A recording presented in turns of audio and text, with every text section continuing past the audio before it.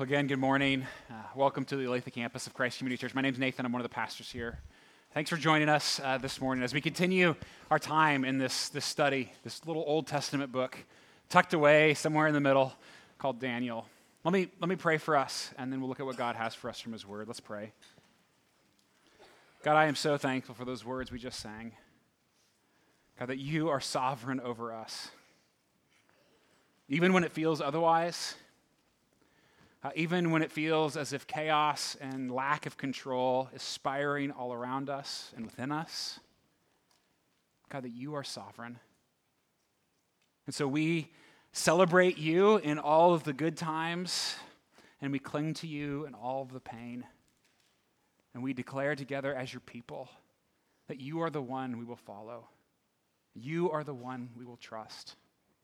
And so, God, I thank you that you have spoken to us from your word. Give us insight and wisdom. God, I pray that you would give us the ears to be able to hear, even from a story that is for many of us so familiar. Speak to us now, we pray. In Christ's name, amen. How did he do it? Daniel, a teenager with everything stripped away from him, right? He lost his name even, his identity, his people, his homeland, everything. He was most likely castrated, indoctrinated, oppressed, abused. I mean, you name it, Daniel faced it. And still, he remained faithful. He refuses to become Babylonian. He maintains his integrity, and he clings faithfully to his God. And we've been with Daniel, even though it's only been a couple months for us, it's been decades of his life. And we've seen throughout, Daniel kind of rise to this place of influence because he's a hard worker, right? He works with integrity and cares for the people around him, even the Babylonian rulers over him. And he gets promoted over and over again. He interprets dreams, the handwriting on the wall, all these kinds of things along the way. And now he's in his 80s. This is the last story in Daniel's life. There's more in the book of Daniel, a bunch of crazy dreams and visions. We'll look at those next week. That'll be our final in Daniel before we get to Advent. But he is an old man now. End of his life. Still faithful. Just think about that. 65 plus years waiting in Babylon. Waiting for God to set his people free. 65 years living without control. But faithful. Don't you want to know how he did it? I do. Because I got to tell you, there's one question that every year of my life that passes slugs me just a little bit harder. And I just, last month had another birthday. This thing is a little grayer than I can remember. It's kind of humiliating, actually. My knees hurt. My kids keep getting older. Time just keeps marching on. I want to know, how do I finish well? And maybe you hear that question, you're like, oh, come on, that's tomorrow guy's problem, right? Don't worry about that now. You got a long ways to go. And I could look back. My life had a pretty good start. Even the middle hasn't been half bad. And yet I know that for so many, when they get to the middle, they freak out. Or those who get into the upper years and just completely check out. And meanwhile, time keeps racing by. How do I finish well? I want to get to the end and look back and know that it was worth it, like Daniel. So how did he do it? Well, I just got to warn you right out of the gate here that the answer to that question, you're not going to like it when we get there, just to be clear. Maybe not like is probably the wrong word. You're just not even going to believe it when we get there. It seems so ridiculous and crazy. And yet it comes right out of this most familiar of the Daniel stories. Something about lions, I think. Anybody heard this one before? Probably a few of you have. Maybe some of you haven't. But if you have, and for many of us, you've probably heard it 1,000 times. I want us to listen with brand new ears. Enter into this story like you don't know how it ends. Like you don't know what to expect or what's going to happen. Because I'm convinced, I've read this story so many times, and yet I think I've missed it. But I think what we find here is key to that the answer to that question of how Daniel did it, of how he remained faithful. And we often miss it. And so if you have a Bible, turn to Daniel 6. That's where we're at this morning.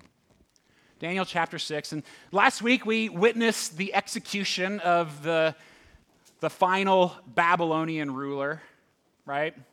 And this change of power, the introduction of a new regime, the Medes and the Persians take over. Darius is now in charge. And so we've seen it like emperors, empires come and go, and still, like, there's Daniel, right? Doing his thing. And our story begins, again, you got to picture Daniel now. We've done enough picturing him as a teenager. Now, like in his 80s. That's who you need to see in your head. And Daniel, at the beginning of the story, a new ruler in town, a new regime, and already he's being promoted. I mean, it's kind of like by this point, Daniel walks into a room and he gets promoted, right? He does this, he gets promoted. Like, people love them some Daniel in the story, don't they? I mean, he's incredible. He sets himself apart in every context in which he's found. And so he just got promoted, and the new empire, it's broken up into like these 120 regions, it seems like, with 120 leaders over each region, and then 3 sort of regional directors overseeing each of the others. Daniel is one of those 3. And his job, at least in part, is to keep the other 120 honest.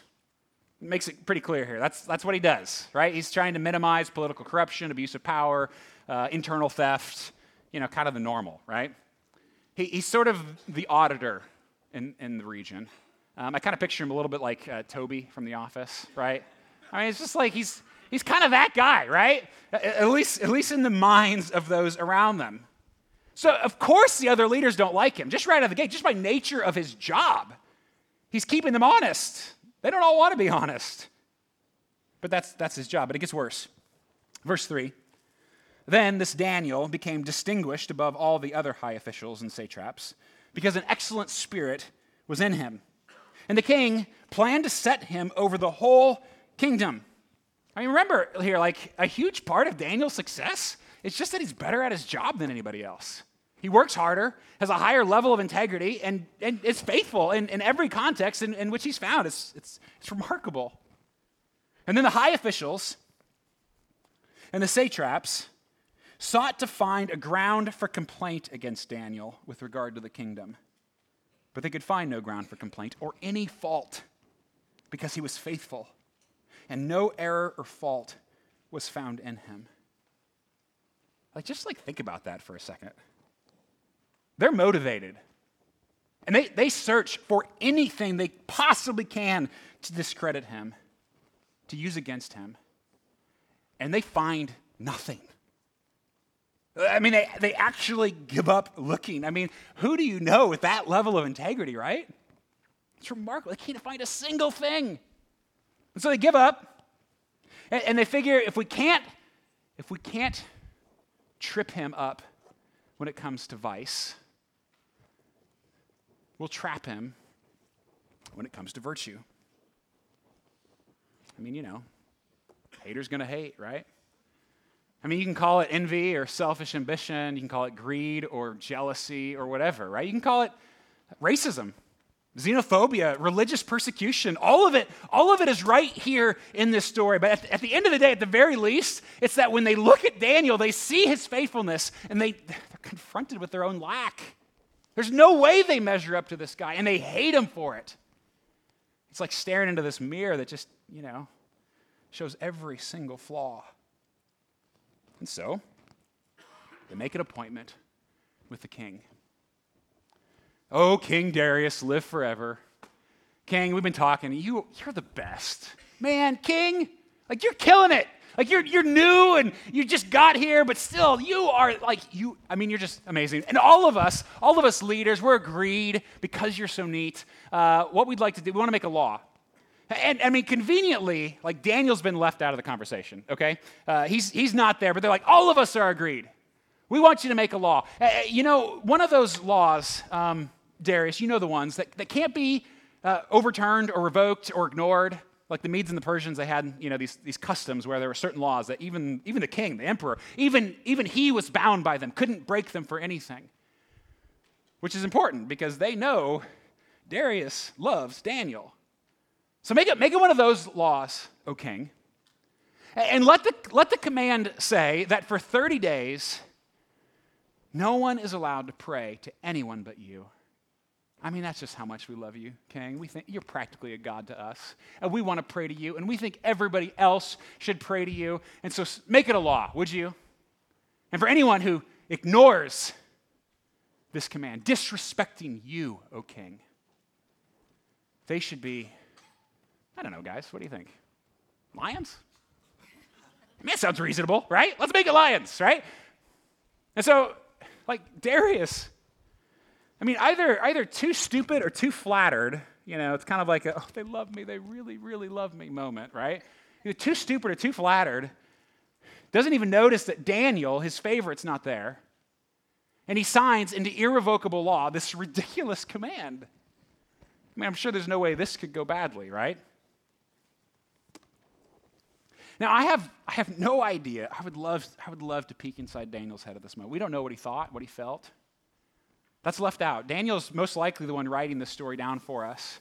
But he doesn't tell us about sort of the internal, what is he feeling? Is this like a crisis of conscience? Is he worried? Is he nervous? Is he even thinking back to the story of his friends, right? They were asked to worship a false god. This isn't that, right? It's just not pray for 30 days. I mean, it's not that big a deal. Or maybe, and I'm convinced of this, he had to have at least considered the fact of how stupid this law was in the first place. How do you even enforce such a ridiculous thing? Nobody has to know who you're praying to, or even if you're praying, right? Just pray quietly, close the door. It's 30 days. Who cares? Move on. But instead, verse 10, when Daniel knew that the document had been signed, he went to his house where he had windows in his upper chamber open towards Jerusalem. Daniel, buddy, close the window. What are you thinking? Got down on his knees 3 times a day and prayed and gave thanks before his God as he had done previously. Because some laws aren't worth obeying. And Daniel, he has been loyal to a T, right? Mr. Integrity, Mr. Loyal, he's done everything with diligence and hard work over and over and over again, but this is one thing he will not do. And so he does instead what he's always done. And this isn't some foxhole prayer of panic. He's not oh God, the lions. No, that's not it. It's what he's done. It's his habit. How many times in his 65 years in Babylon did he look out those windows facing Jerusalem, right? The city of promise, the hope, home, the promise of home, get down on his knees. He's 80 years old. I don't even like doing that at 37. It hurts. And he prayed. How long had he been doing that? Long enough not to want to break the habit. Long enough where death actually feels like a better option. That he'd rather be devoured than defeated. Long enough to know that prayer is better. And friends, I got to tell you, I am convinced this story is not about lions. Not really. It's cool, and we'll get there, right? We love that part. That's not what this story is about. I'm convinced this story is about this moment right here. The thing that sort of explains how he's been able to do it so faithfully for so long there in that pagan world where he's at a place as an exile, a stranger, a slave. The secret to his life. And yet he refuses to keep it a secret. The path to finishing well. I'm convinced it's this. Daniel knew prayer is better than control. Prayer is better than control. I told you weren't going to believe it, right? Are you kidding me? Control, right? Pick control. That's the one. That's what I want. I take control any day. I mean, have you ever played the game Would You Rather? Anybody play this? We sometimes play it as a family. It's kind of a great way if you want to get the conversation weird and morbid and disgusting really, really fast. Ideal family time, right, guys? Yeah, we love it. So let's play for a second and be honest. Would you rather be eaten alive by lions or have to be kind of sneaky about praying for 30 days? Let's see. That's a hard one. Let me ask another. Be honest. Would you rather have ultimate control of your life? Everything. You in control. Or would you rather pray to the one in ultimate control? Yeah, that's pretty easy too, right? Control. I want control. I want to be in charge. I mean, let's just say for example, and I hate doing this because it's humiliating. It humbled me when I thought about this question, but let's just say somebody banned prayer for 30 days. How many of us would even notice? Or really care? How many of us would really truly have lives or routines completely in disarray? Frankly, how many of us would be relieved? Man, I'm sleeping in tomorrow, right? Sure, some of us would miss it, but not enough to be fed to the lions. Prayer is better than control? There's no way. I love control. Or, the illusion of control. And that's the thing for me. Listen, control isn't really an option anyway, right? We want it, we fight for it, we run, we spend our lives trying to get, but it's not an option, right? It's not really an option, while prayer actually is. But even more than that, deep down, would you really want ultimate control of your life?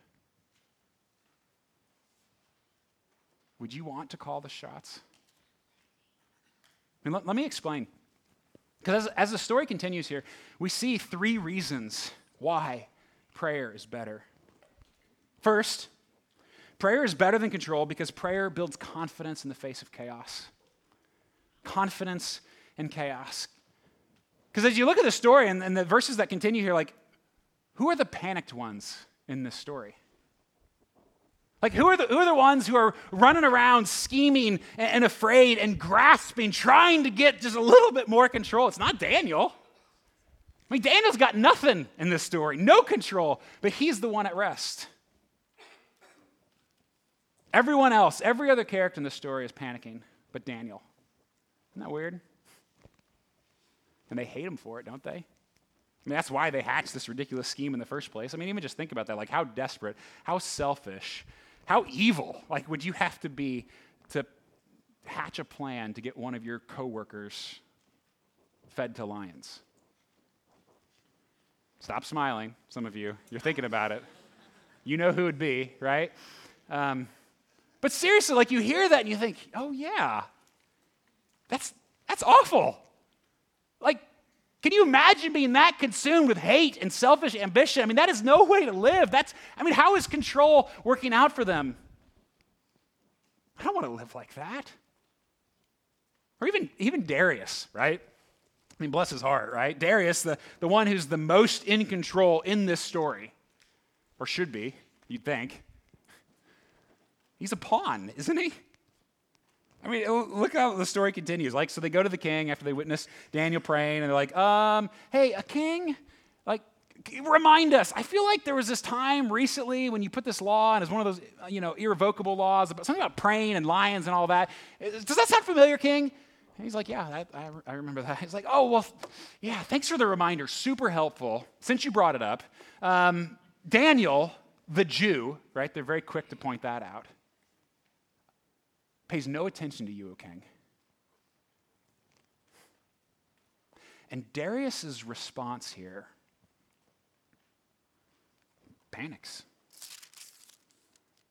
I mean, he freaks out, right? And not out of anger, which is kind of what you'd expect, right? He's mad. He's not giving me my due. No, he's afraid. He's filled with despair, with guilt. I mean, Daniel's his favorite. How could he have made such a stupid law? Like, how could he have done something? He's got all this power. How could he have done something so ridiculous? And he knows it. And so verse 14, right? Then the king, when he heard these words, was much distressed and set his mind to deliver Daniel. And he labored till the sun went down to rescue him. Daniel is silent in this story. Darius, Darius almost has a nervous breakdown. Darius is the one searching, grasping, trying to find any way that he can set him free. And Daniel's at rest. So Darius, he searches for a loophole. He finds none. But he's forced to throw Daniel to the lion's den. And that night, you see even more of kind of the internal workings of what's going on in Darius. It's all about the emotions of the other characters, right? Not of Daniel. Daniel's rock solid. Verse 18. Then King Darius went to his palace and spent the night fasting. No diversions were brought to him, and sleep fled from him. Then at daybreak, the king arose and went in haste to the den of lions. And as he came near to the den where Daniel was, he cried out in a tone of anguish. How's control working out for Darius? And I know what probably some of you are thinking. I'm thinking the same thing. Kind of this, well, that's what they did. Right? That doesn't mean that's what I'm going to do if I have control, right? Surely I'm going to, I would do better than them. Really? How's control working out for you so far? You feel good about all of it? Every decision? The people around you? And besides, which you would you want to be in control anyway? Like 5-year-old you? You want that guy calling the shots? Because when I was 5, I thought I should, right? I thought I was in charge of the world. I could take it. I knew everything that was best for me. But looking back, are you kidding? Am I going to put that guy in charge of anything in my life? No. Well, then later on, when I was 15, 25, I felt the same. Which version of you do you want calling the shots in your life? I guess now I'm 37. Finally, I've arrived, right? This is as good as it gets, people.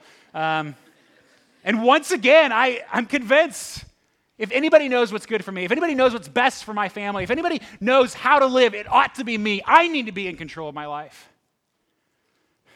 But I have a hunch, given my track record, that a decade from now, I'm going to look back at this idiot and think he was the worst.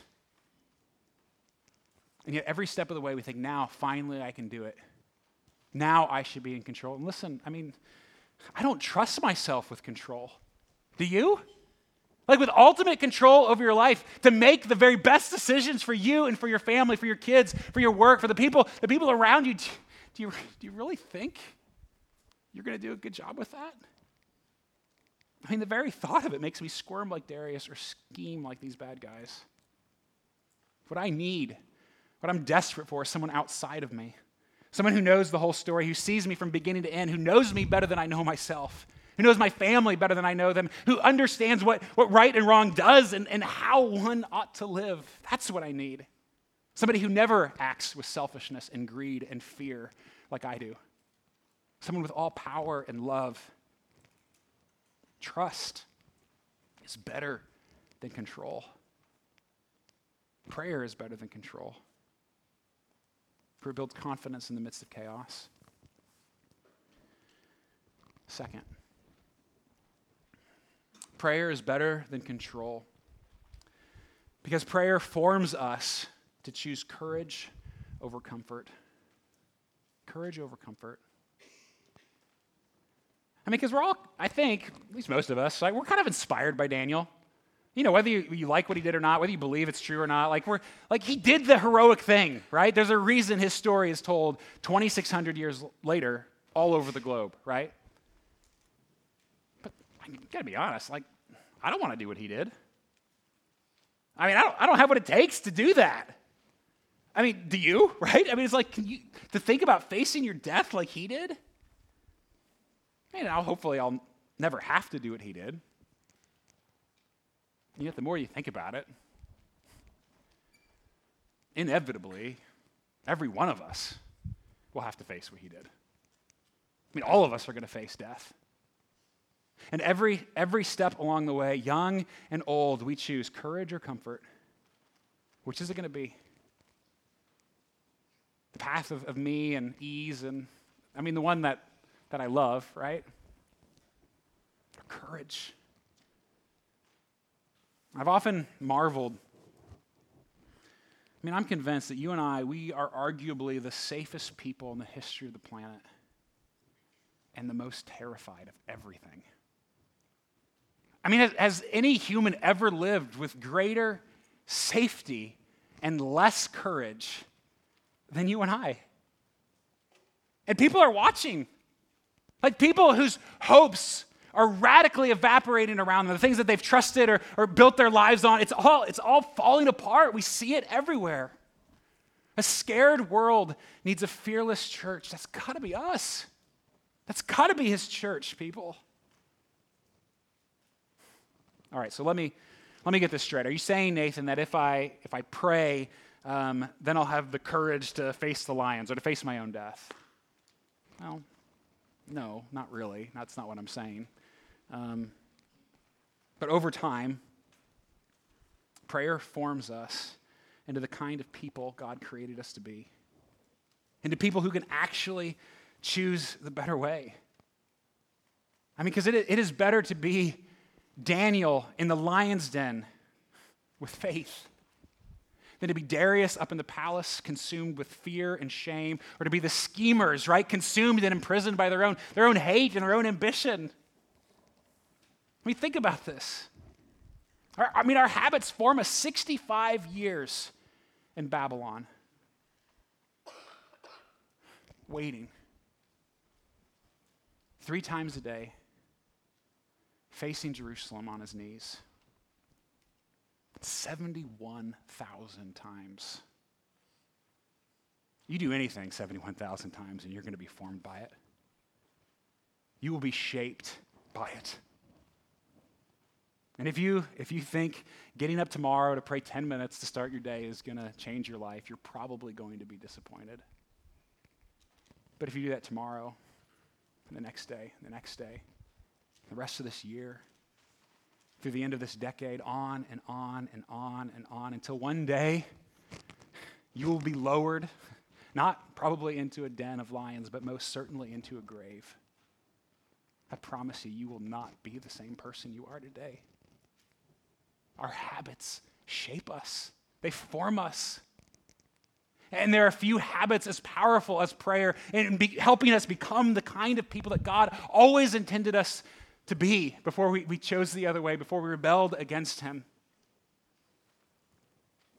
If you want to die well, if you want to live well, here's how. Because prayer is not simply about me, right, or what I get. It's not about now or results or what I want. And that's the last thing here. Prayer is better than control because prayer continually reorients us toward home. It reorients us toward home. So I don't know if you know this or not, but Daniel, he's okay, right? I didn't steal anything away. Took the drama out of that one. He lives, he's fine, he's rescued, God saves him. It's incredible, right? And yet, God doesn't always rescue his people. Countless others of God's people throughout the ages have been fed to lions or worse. It still happens today. Terrible, terrible things. But in this instance, for reasons I don't know why, God chooses to give Daniel just a few more years. It looks a little bit like this in the story, verse 20. Again, you got to picture Darius. He's there in anguish. So much so that he actually thinks there's a chance, right? And he calls out, "Oh, Daniel, servant of the living God, has your God, whom you serve continually, been able to deliver you from the lions? And then Daniel, I just would have loved to have been there. He spoke back. O king, live forever. My God sent his angel and shut the lions' mouths, and they have not harmed me because I was found blameless before him, and also before you, O king. I have done no harm. And so, yeah, I guess they all kind of live happily ever after. I mean, if you can call death as a slave in Babylon happily ever after, right? Waiting that long.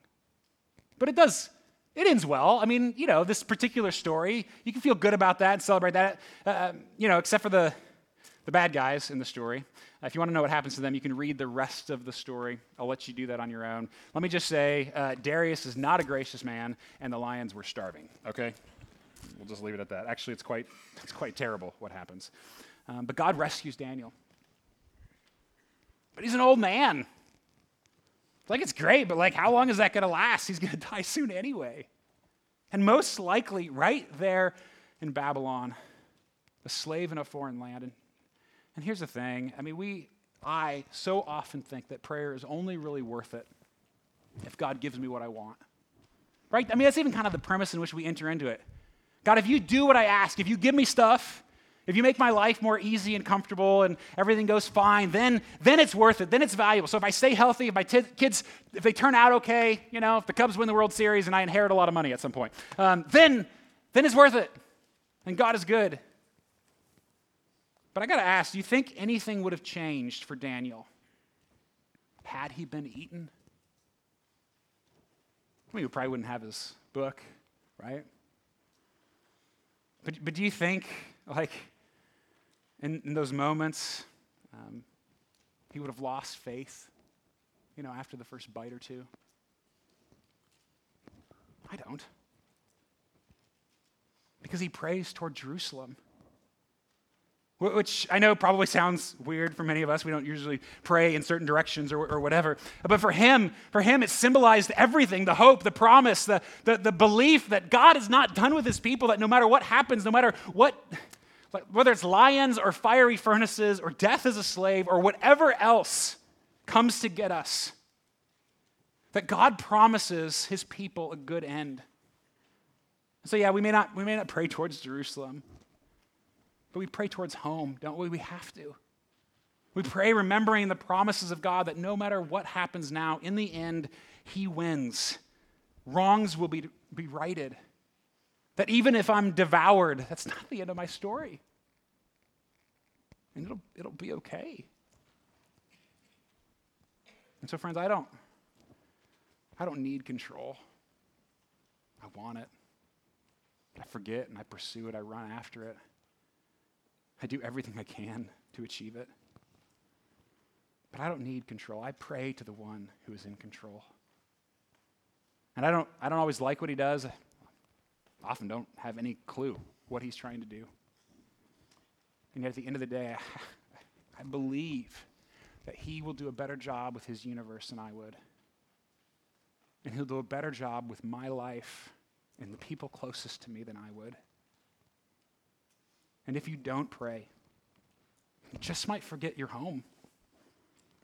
I mean, you might forget what it's all for, where you're headed. And if you forget where you're headed, how will you possibly finish well? Prayer is better than control. Now I know that some of you hear this and you're like, yes, you got a plan, you've been doing this, you're just sort of bolstered in your confidence and you're on it. Others of you, you still think I'm an idiot for even suggesting such a thing, and I get it, I can take it, it's fine. But then there's probably it's not fine, but whatever. There's probably a wide swath of us somewhere in the middle who maybe are intrigued by it, who are like, yeah, I mean, I think, I want that. I want my life like that. I want those habits. I want to look like Daniel, but how? How do I do it? Well, let me just give 4 quick next steps on learning how to pray like Daniel. Just 4 really, I promise I'll be fast. But first, you've got to acknowledge how hard it is. If you want to learn to pray, that's in some ways, that's the starting point. It's going to be hard. Daniel's not Pollyanna about it. He's disciplined. Prayer is hard work, and don't let anybody tell you otherwise. Sometimes it's lonely, right? Sometimes it feels pointless. Sometimes you'd rather be doing something else. It's hard work. And so maybe even part of this one is like, just remind yourself, if you believe that or you want to believe that prayer is better than control, maybe just find a spot to write that down, wherever control is hardest for you. I mean, part of me, they're listening this service. I kind of want to like pin my kids down sometimes and like write on their forehead, prayer is better than control, right? We need those reminders. So wherever that is for you, acknowledge how hard it is and have a reminder. Second, which is why it's so necessary, this one, find a good rut and fight for it. You just got to do it. Like if you want this, like it's not going to happen. Like nobody's going to do it for you, right? You have to go out and get it. Plan it, schedule it, do it, and make a habit of it in your life. I mean, like whatever it is that's stopping you, and you're busy, I'm busy, please, right? Come on. We have time for whatever is most important to us. Whatever's stopping you, at least it's not lions, right? Make a plan. And I've tried I'm just going to pray whenever model, right? Which is really just code for I'm going to pray pretty much never, right? Even with the best intentions, like I'm just going to pray. That's great, pray whenever. But like unless you have these set rhythms, set ways and methods, it's not going to become a habit. It's not going to be rooted deep within you. I mean, think about it. 71,000 times. I want to be formed by my habits like this. I mean, for me, let me even just say, I'm definitely a fellow struggler here. Prayer is hard for me. I'm a to-do person. I want to get things done, and prayer feels passive, right? Inactive. I don't like it. It's hard. But for me, the rut that I have, this is what I found that works is, I start my day, my first cup of coffee, sitting at my desk, and I pray. And it's not because I'm so spiritual. It's just like anymore, I've done that so long, I wouldn't know what else to do, right? It's like my coffee, I just got here, computer's not open yet. Like it's just what I do anymore. It's not it's a rut, and it's a good one. I mean, another one is every night before we go to bed, we pray together. We've just said since, 14 and a half years ago when we got married that's something that's going to be a part of our lives. And by now, it's hard to fall asleep without it. Although occasionally, we fall asleep during it. That's another problem. Find a rut, fight for it. Make it happen. Nobody's going to do it but you. Number 3, make it about more. Prayer has to be about more if you're going to sustain this. It's not just about me, right? If you make prayer all about this laundry list of things you want to ask God to do for you, it's going to get old really, really fast, right? Because no relationship works like that. Like what other human would you want to interact with that's just always asking? Like it doesn't work. You've got to make it about more. And I love like Daniel, do you see that he prays with thanksgiving? He just found out he's lion food, and he gives thanks. And what a model. I mean, other things to add in, worship, adoration, confession. Like just letting God know, I've blown it here. I know that I've blown it. Would you forgive me? Would you help me? And listening. That might be the hardest part, listening and prayer, right? But it's got to be a conversation for it to be meaningful. I mean, this is why I rarely pray, especially in the morning. That's my longer prayer time. I rarely pray without my Bible open. It's almost always open because God has spoken. Like it's not just one-sided. He has told us what life looks like and how best to live. He has shown us. He has spoken to us. And then finally, trust the one who listens. You gotta trust that he actually is the one you want in control of your life and of the world. That even when God doesn't do what you want him to do or what you like or whatever, that he's still good. He's still loving, even if there are lions involved. And really, the reason we can actually trust him, the reason we can pray, the reason we can long together to finish well is because our God, he's not just like listening from up far away, like, taking messages that's not who God is. Our God has actually come. Like he's entered into this world. It's not theory for him. He's been here. He knows what it's like to be human and deal with the brokenness and the pain and the loneliness and all of the heartache that he knows. And Jesus, when he came, he wasn't spared from the lion's den. He was devoured on the cross for our sake, taking all of our sin and shame, all that is ugly in us and around us, and he took it upon himself, and he didn't stay dead. mean, like Jesus, he doesn't just walk out of this den unscathed. He walks out of the grave, the tomb, alive. And if that is who our God is, if that's who we get to pray to, right? If he's the one, then no matter what happens, no matter how hard it gets or things you don't like, whether there's lions or not, right? The one thing you can know for certain is that God still loves you because he showed us on the cross how much. And that he's continually still fighting for your good and for his glory. And if that's who our God is, if that's Jesus, if he's the one that we pray to, yeah, it's hard, it can be weird and all of those things, and yet it's prayer is better than control. And can you just imagine if we as his people actually believed it, lived that way? Let's pray. God. Oh, God. Would you convict us, challenge us? God, would you show me the many ways in which I run and manipulate and scheme and strive and panic trying to maintain this illusion of control, all the while forgetting to actually pray to the one who holds all of it, who already knows how it's going to end, who knows me and my world better than I can possibly ever understand. God, would you convict us of that? Would you forgive us?